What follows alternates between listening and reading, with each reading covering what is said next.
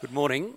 Our reading this morning continues in John's Gospel, chapter 12, beginning at verse 12, which you can find on page 1078 in the Bibles in front of you. John chapter 12, verse 12. The next day, the great crowd that had come for the festival heard that Jesus was on his way to Jerusalem. They took palm branches and went out to meet him, shouting, "Hosanna! Blessed is he who comes in the name of the Lord. Blessed is the King of Israel."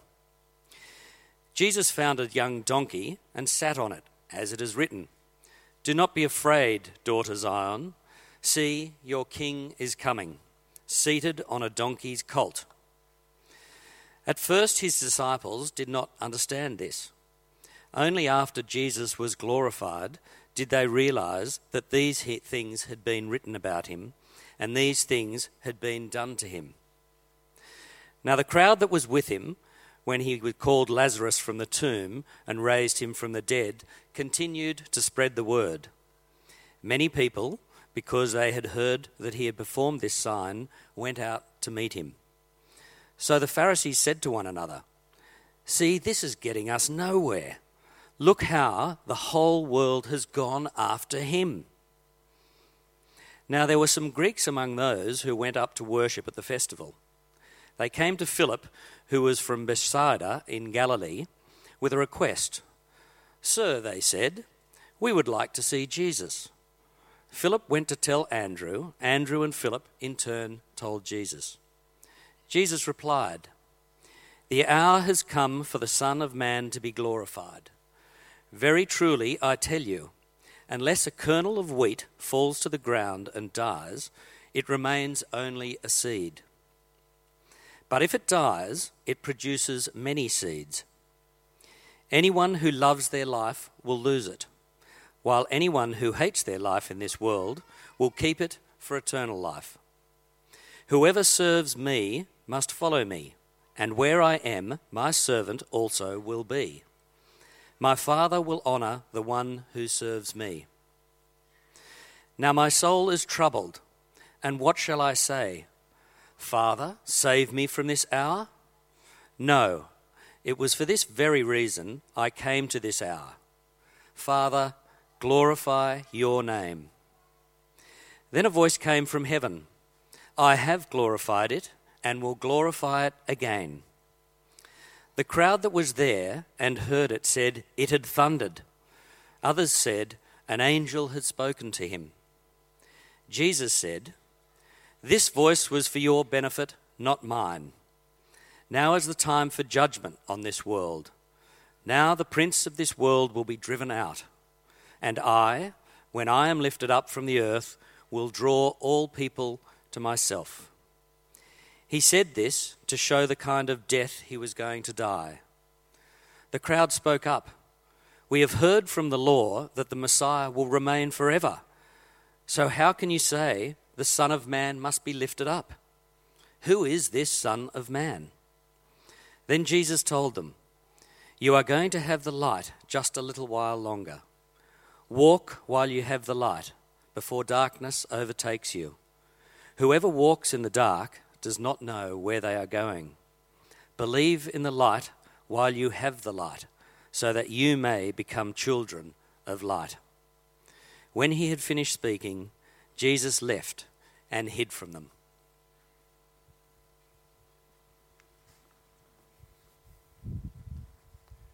Good morning, everyone.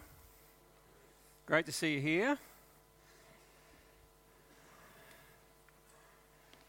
Let me just do a couple of admin things before we start. Inside your bulletin, there is a treasurer's report. We have our AGM tomorrow, and I know we will not have as many people here tomorrow night as we have here this morning. We struggle to get people to come, and that's typically a sign that there is health in the parish. I have a principle that there's an inverse proportional relationship between the number of people on Monday night at AGMs and the health of the parish. What that means is the less people that come, the happier the people are.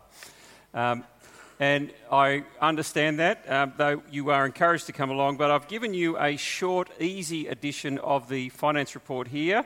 If you'd like to look at the detailed, I think it's about 25-page report, it's up the back. You're very welcome to take one away.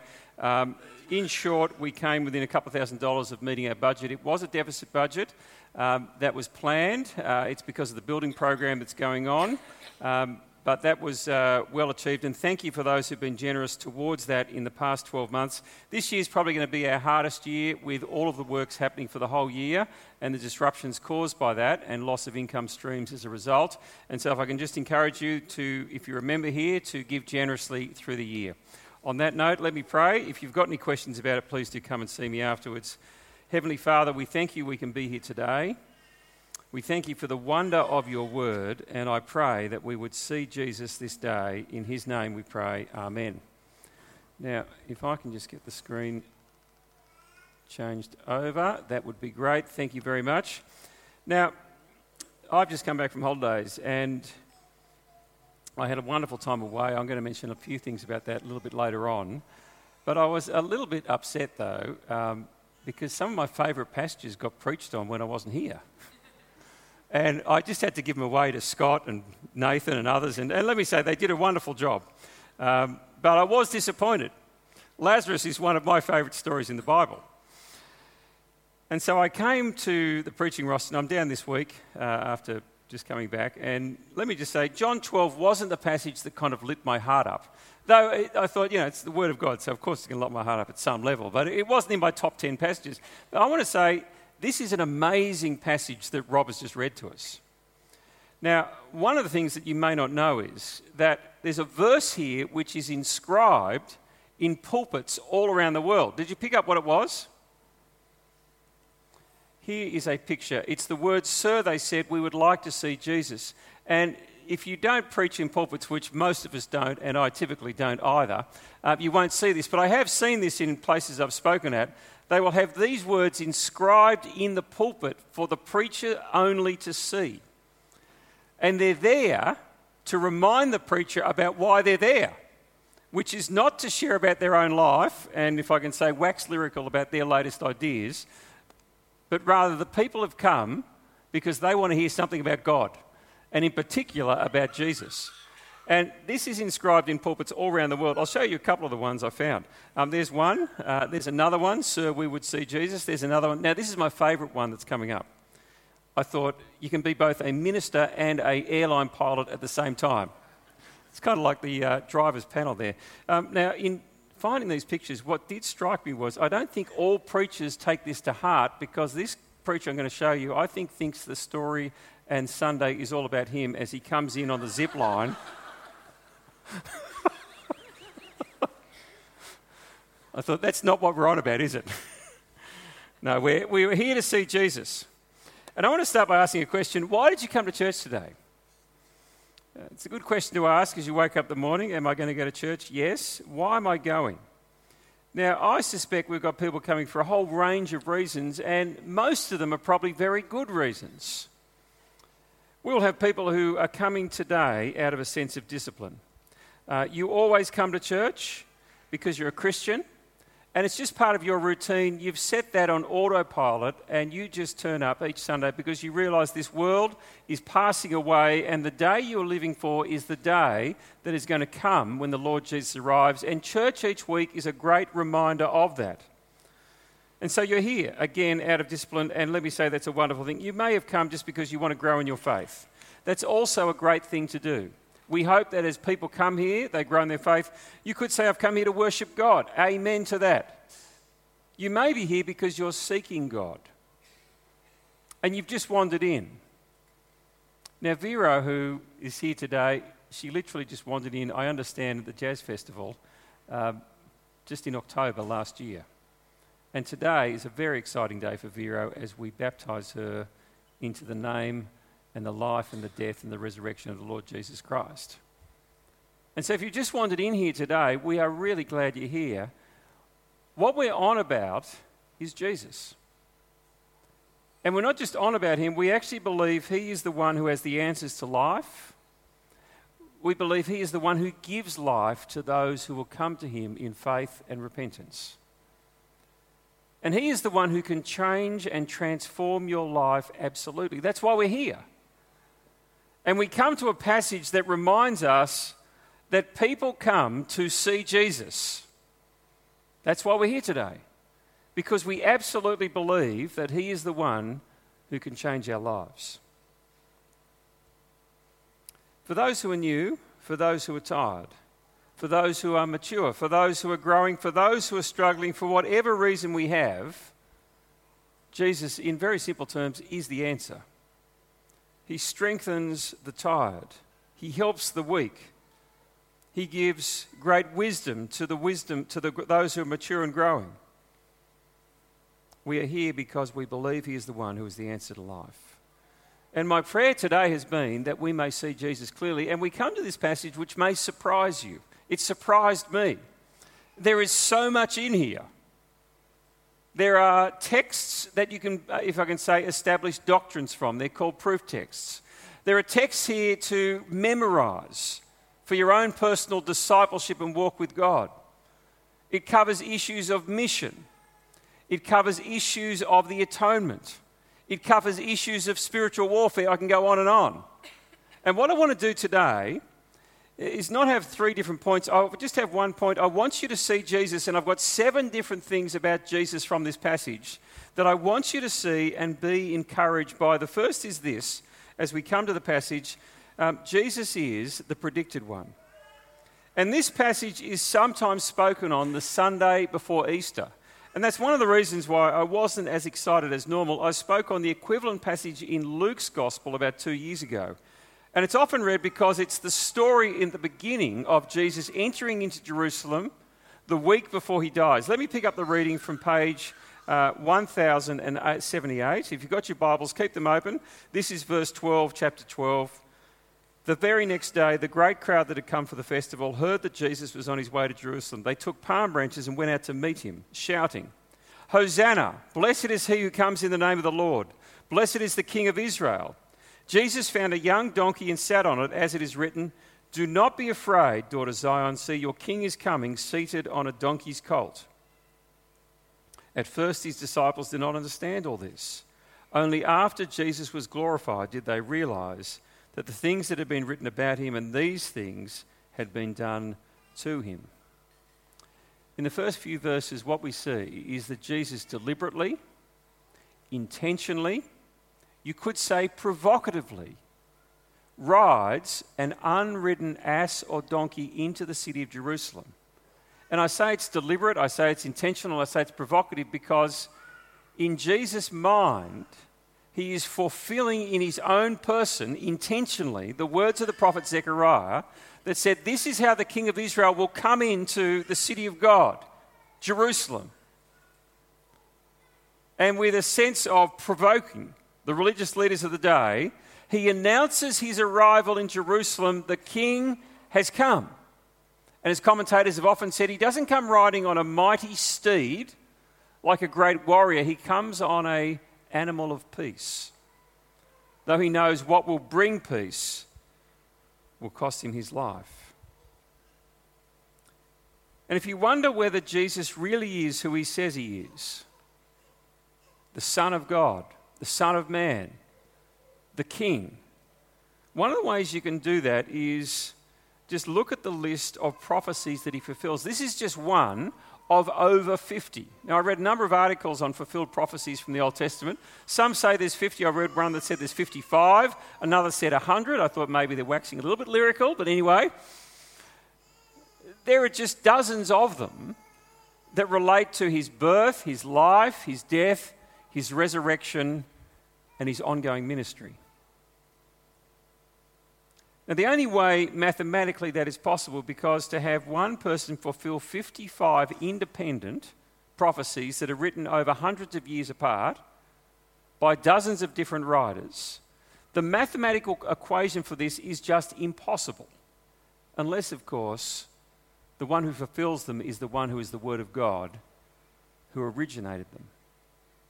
And he now comes and fulfills them. He is the predicted one. And it's incredible. But that's the first thing you see. The second is that he is the one who is the followed one. We read on in verse 17. And John records that more and more people came to follow Jesus. Now the crowd that was with him when he called Lazarus from the tomb and raised him from the dead continued to spread the word. But of course they would. Imagine seeing someone dead 4 days and come out of the tomb that you placed him in. Well, the buzz is around town, and many people, because they had heard that he'd performed this sign, went out to meet him. So the Pharisees said to one another, "See, this is getting us nowhere." And it's quite comical at one level. Look how the whole world has gone after him. And you can just see they're just weeping in their cups of tea. Everything we're doing is useless. He's gone and done it again. Raised Lazarus from the dead. Now, you can't deny it because everyone knew it. And I love that phrase. See, the whole world is now going after him. Now, there were some Greeks among those who went up to worship at the festival. Jesus is the predicted one, but he's also the followed one. The second remarkable thing about Jesus is this reality. He is followed by people all across the world. And the turning up of the Greeks at this point in John's gospel is the turning point of the gospel. He says in the next verse, the hour has come. Because his mission was for the world. And the world has now arrived in Jerusalem in the person of the Greeks, symbolic of this reality that he is the world's saviour. And I want to give you an illustration of how significant this is. And I mentioned it last year, but it's worth repeating. It was in the holidays, and I don't know if everyone actually got to hear this great truth. The defining feature of Christianity is the way that it is inclusive of people from all backgrounds. Unlike every other world religion that says, become like us if you want to be part of our religion, Jesus says, come as you are, and I'll transform you. In Jesus' day, the crowds followed him. After he rose from the dead, a movement began that now touches every edge of the globe. Now, to illustrate this, think with me about the world religions. Most world religions have most of their followers close to where the religion began. So with Islam, that is in the Middle East and Asia. It's called by missiologists, the 40-20 window. It's the band of latitude across which the 40-20 window goes in the world. It's Middle East, it's Asia. With Buddhism, it's Southeast Asia. With Hinduism, it's India. And why is this? Because you see, inevitably, the religion and the culture cannot be separated. To be Islamic is to have a certain culture. It's the same with Hinduism, it's the same with Buddhism. Christianity, however, transcends culture. The gospel speaks into that culture and changes that culture as it changes people where they are. There is no particular Christian culture, but rather there are followers of the Lord Jesus who demonstrate what it means to be a Christian within that specific culture. And scholar Richard Borkham in his book Bible and Mission points this out. He said, and this is the research, 90% of all Muslims live in one part of the world, the Middle East, North Africa, South Asia, the 40-20 window. 88% of Buddhists live in East Asia. 98% of Hindus live in India. But with the Christian faith, the stats, if I can say, are so contrasting. 25% of Christians live in Europe, 25% live in Central or Southern America, 22% live in Africa, 15% in Asia, and 15% in North America. It's astounding. You see, what happens is Jesus comes and he is the Saviour of the world, and he is the only Saviour of the world, and the world is following him. And I love this quote from Richard Borkham. He says, Christianity is the only major religion that is spread out. Almost certainly Christianity exhibits greater cultural diversity than any other religion. Jesus is the followed one from all over the globe. But the third thing is this. He's the glorious one. We read on. Verse 22, they came to Philip, who was from Bethsaida in Galilee, with a request. Sir, they said, we would like to see Jesus. Philip went to tell Andrew. Andrew and Philip in turn told Jesus. Jesus replied, the hour has come for the Son of Man to be glorified. And with the arrival of the Greeks, the hour has come. The time for his death, his glorification, is about to take place. It is the turning point of John's gospel right here as the world comes. And I want you to stop and just think about this, that Jesus is the glorious one. And his glory is seen at the cross. It is the centerpiece of what he does. This event that is so gruesome and so awful in so many ways is actually where you see his glory as he goes as the innocent Son of God who threw the stars into space, the Creator, crucified at the hands of the creation. Now, if you go back 100 or 200 years, they would describe my job as being the one who has the cure of souls. It's a lovely phrase. It's from the medical world. And it's reflecting on the fact that I am a physician of the soul. And my job, the pastoral staff's role, is to help people's souls be spiritually healthy under God. And one of the questions I ask myself in performing my ministry amongst, if I can say us, you, is what is the health of their soul? Are they genuinely converted? Does this person truly know the Lord Jesus Christ? Have they actually repented and genuinely believed the gospel and put their trust in Christ? Now, how do you tell that? What is such a personal issue in so many ways? Well, there are a number of signs or evidences of true conversion. The old reformers spoke of the fact that we are justified under God by faith alone, but justifying faith is never alone. In other words, when a person truly comes to faith in Christ, their life is going to be changed. And so you'll see a transformation in what takes place. Where there's no actual transformation in a person, you have to ask, actually have they been converted and born again? But another sign is what they marvel at. And one of the things I listen to is, how do they refer to the Lord Jesus Christ and what he's done for them? And do they see the glory of the cross and the wonder of it? And do they marvel at it? You see, true conversion leads someone to glory in Christ and his death for them, not in a sense of voyeuristic, but in wonder at the grace that flows from the cross towards us, that we take hold of and that we're transformed by. Jesus is the predicted one. He is the one followed all around the world. He is the glorious one. And I love this phrase that Paul uses at the end of Ephesians. It's one of my favourite verses. It's very unknown amongst many Bible readers. I don't know if you're familiar with it. What's the last verse in the book of Ephesians? Who knows it? Probably none of you, and that's all right. I'm not trying to embarrass you. But pick your Bibles up when you go home and read the last verse in Ephesians. I'll read it to you. I'll read the last two. It says, "Peace to the brothers and sisters, love with faith from God the Father and Lord Jesus Christ. Grace to all who love our Lord Jesus Christ with an undying love." There is a strength and a beauty to what Paul is saying. Who are the genuinely converted people? They are the people who are the brothers and sisters in Christ who love him with this undying love because they see his glory. Now, he's not just the glorious one, he's also the crucified one.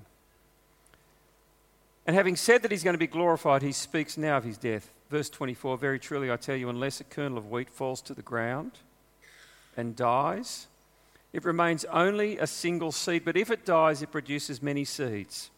Anyone who loves their life will lose it, while anyone who hates their life in this world will keep it for eternal life.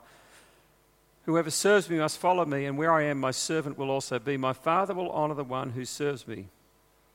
But now my soul is troubled. And what shall I say? Father, save me from this hour? No. It was for this very reason I came to this hour."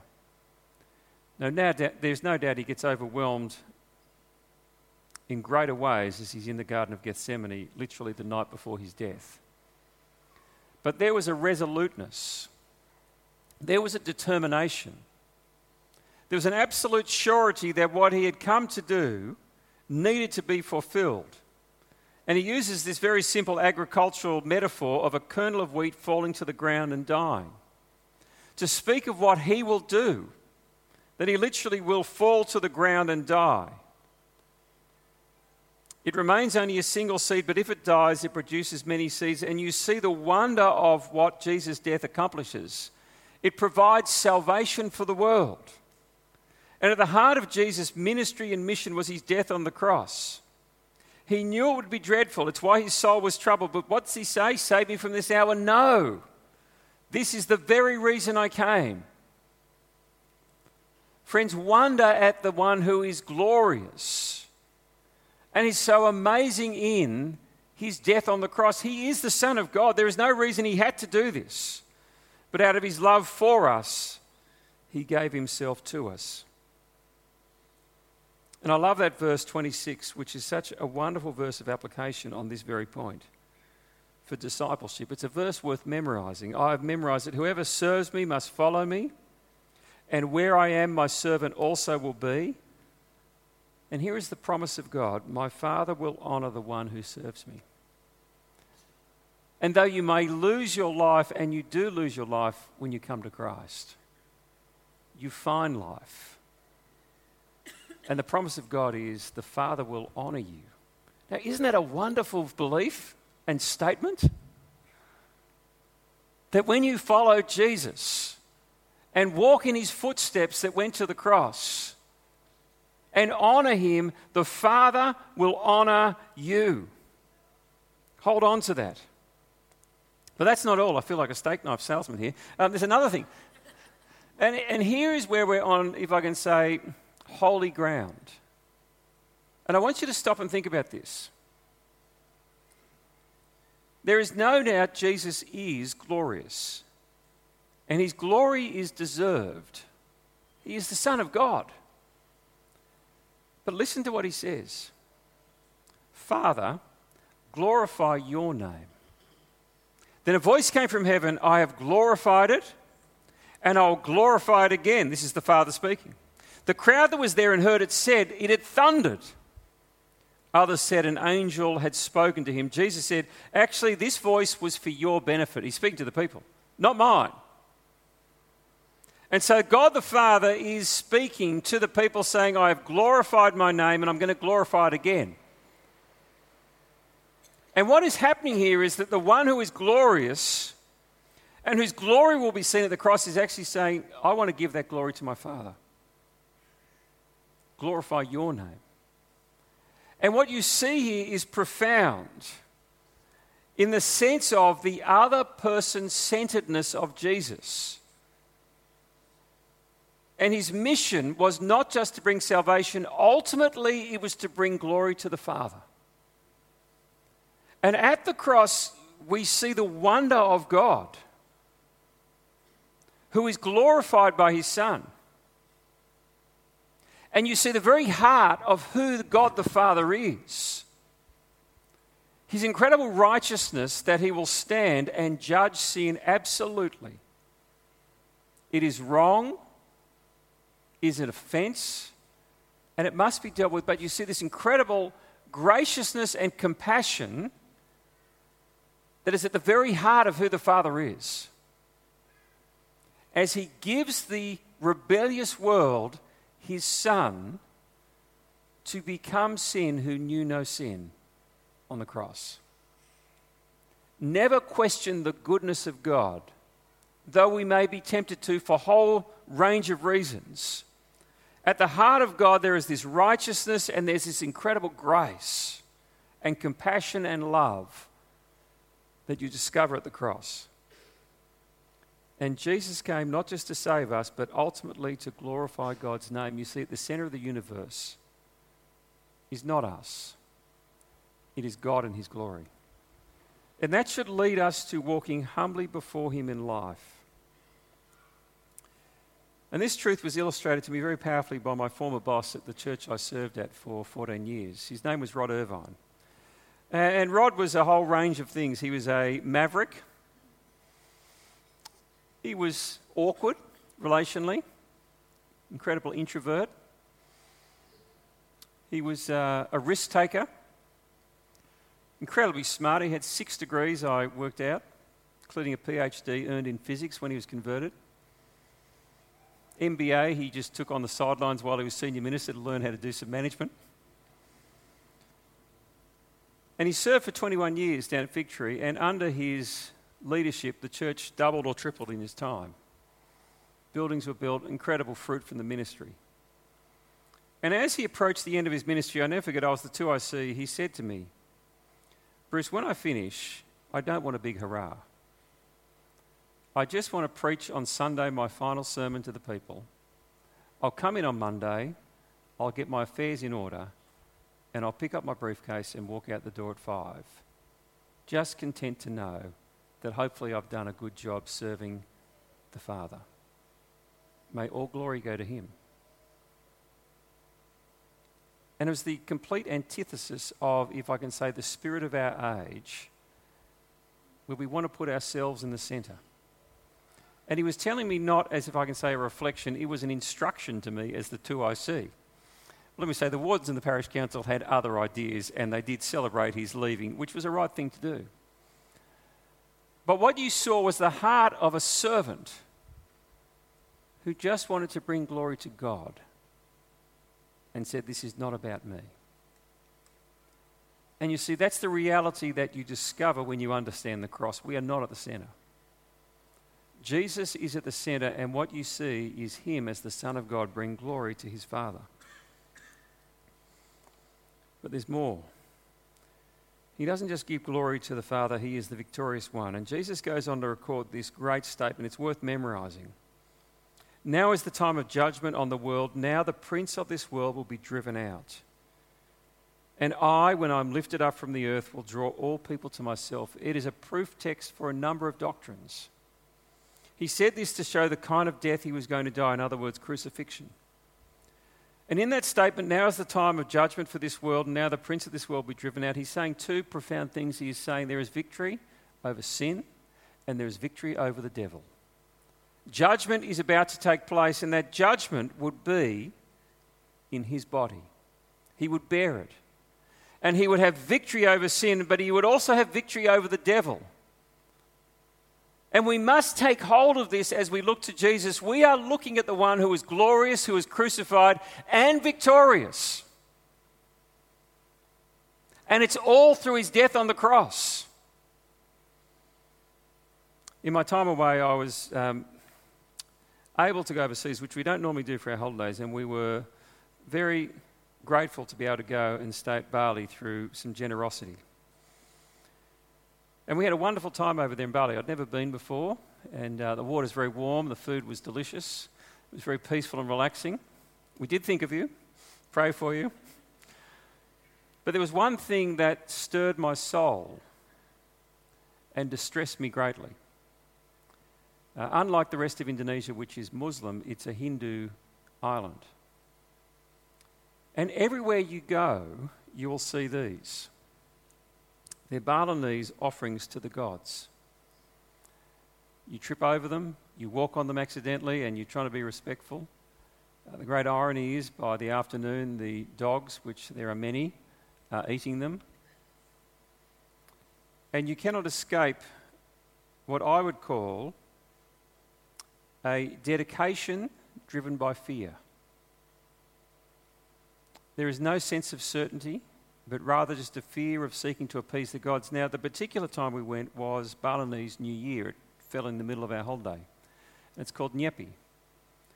And Nyepi is celebrated over a number of days. The day before, they have this incredible festival where for a number of months, the different villages all build this great statue of kind of a demonic figure. And they bring them all into the local village area. And here's one of them. And you can, if you have a look closely, you'll see that there are heads or skulls as a necklace around the figurine here. And it's enormous. You can see the people just the bottom right carrying it. And there's an incredible dedication going into this. And what happens is they parade them around their area, and it's all designed to, if I can say, they've got their kind of demigod who scares the evil spirits away. They're meant to burn them that night, though they don't always. And the next day, everyone must go into their houses, turn the lights off, not eat, and not talk. It's a day of silence. Now, the Balinese streets are normally crazy with scooters everywhere. This is what it's like on Nyepi Day.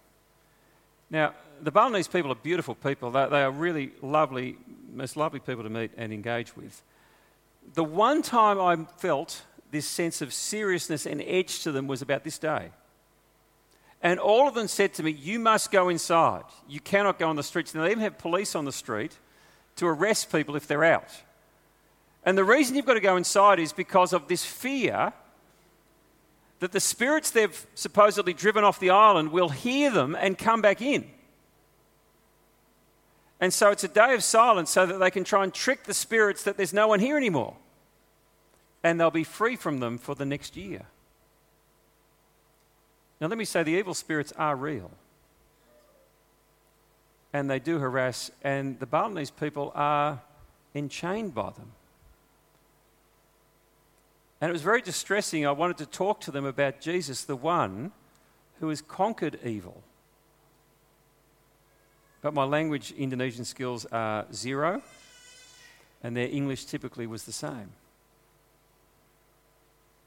And what this verse says here is that actually there is one who has come into the world who has conquered evil and conquered Satan and has driven him out. And he will never return to us when we have the Spirit of God inside of us. We are free and we are forgiven. And he is victorious. And lastly, Jesus is the light of the world. And let me finish on this note. The crowd spoke up, we've heard from the law that the Messiah will remain forever. So how can you say the Son of Man must be lifted up? Who is the Son of Man? Then Jesus told them, you're going to have light just a little while longer. Walk while you have the light before darkness overtakes you. Whoever walks in the dark does not know where they are going. Believe in the light while you have the light so that you may become children of the light. Friends, I don't know why you turned up at church today, but let me just say what I wanted you to do was see Jesus. And he is the one who we worship. He is the one who we follow. He is the one who we trust. He is the one that we are confident in. He is the one whom we serve and give our life to. Why? Because when we see Jesus, we see the one who was predicted from years before and fulfilled all the prophecies. We see the one who is followed all around the world. We see the one who is glorious, who is amazing, who was crucified. We see the one who helps us understand that at the center of life is God himself as he glorifies his Father. And we see the one who is victorious. And when you see this one, you walk in the light because he is light. And he brings light and life to our lives. And friends, the response I wanted you to come to at the end of hearing this sermon was that you would want to worship him and give your life to him with confidence, with joy, with trust. With everything. Friends, do you see Jesus? He is our light. Let us pray. Heavenly Father, we just thank you for the gift of your Son who is so incredible. And we thank you for who he is. Help us every day to see his glory, his victory, his death, his resurrection. See that he is the one who is worshipped as the Saviour of the world, predicted from ages of old, revealed in our own time. And Father, we just thank you. May we see Jesus and worship him with our whole life. In his name we pray. Amen.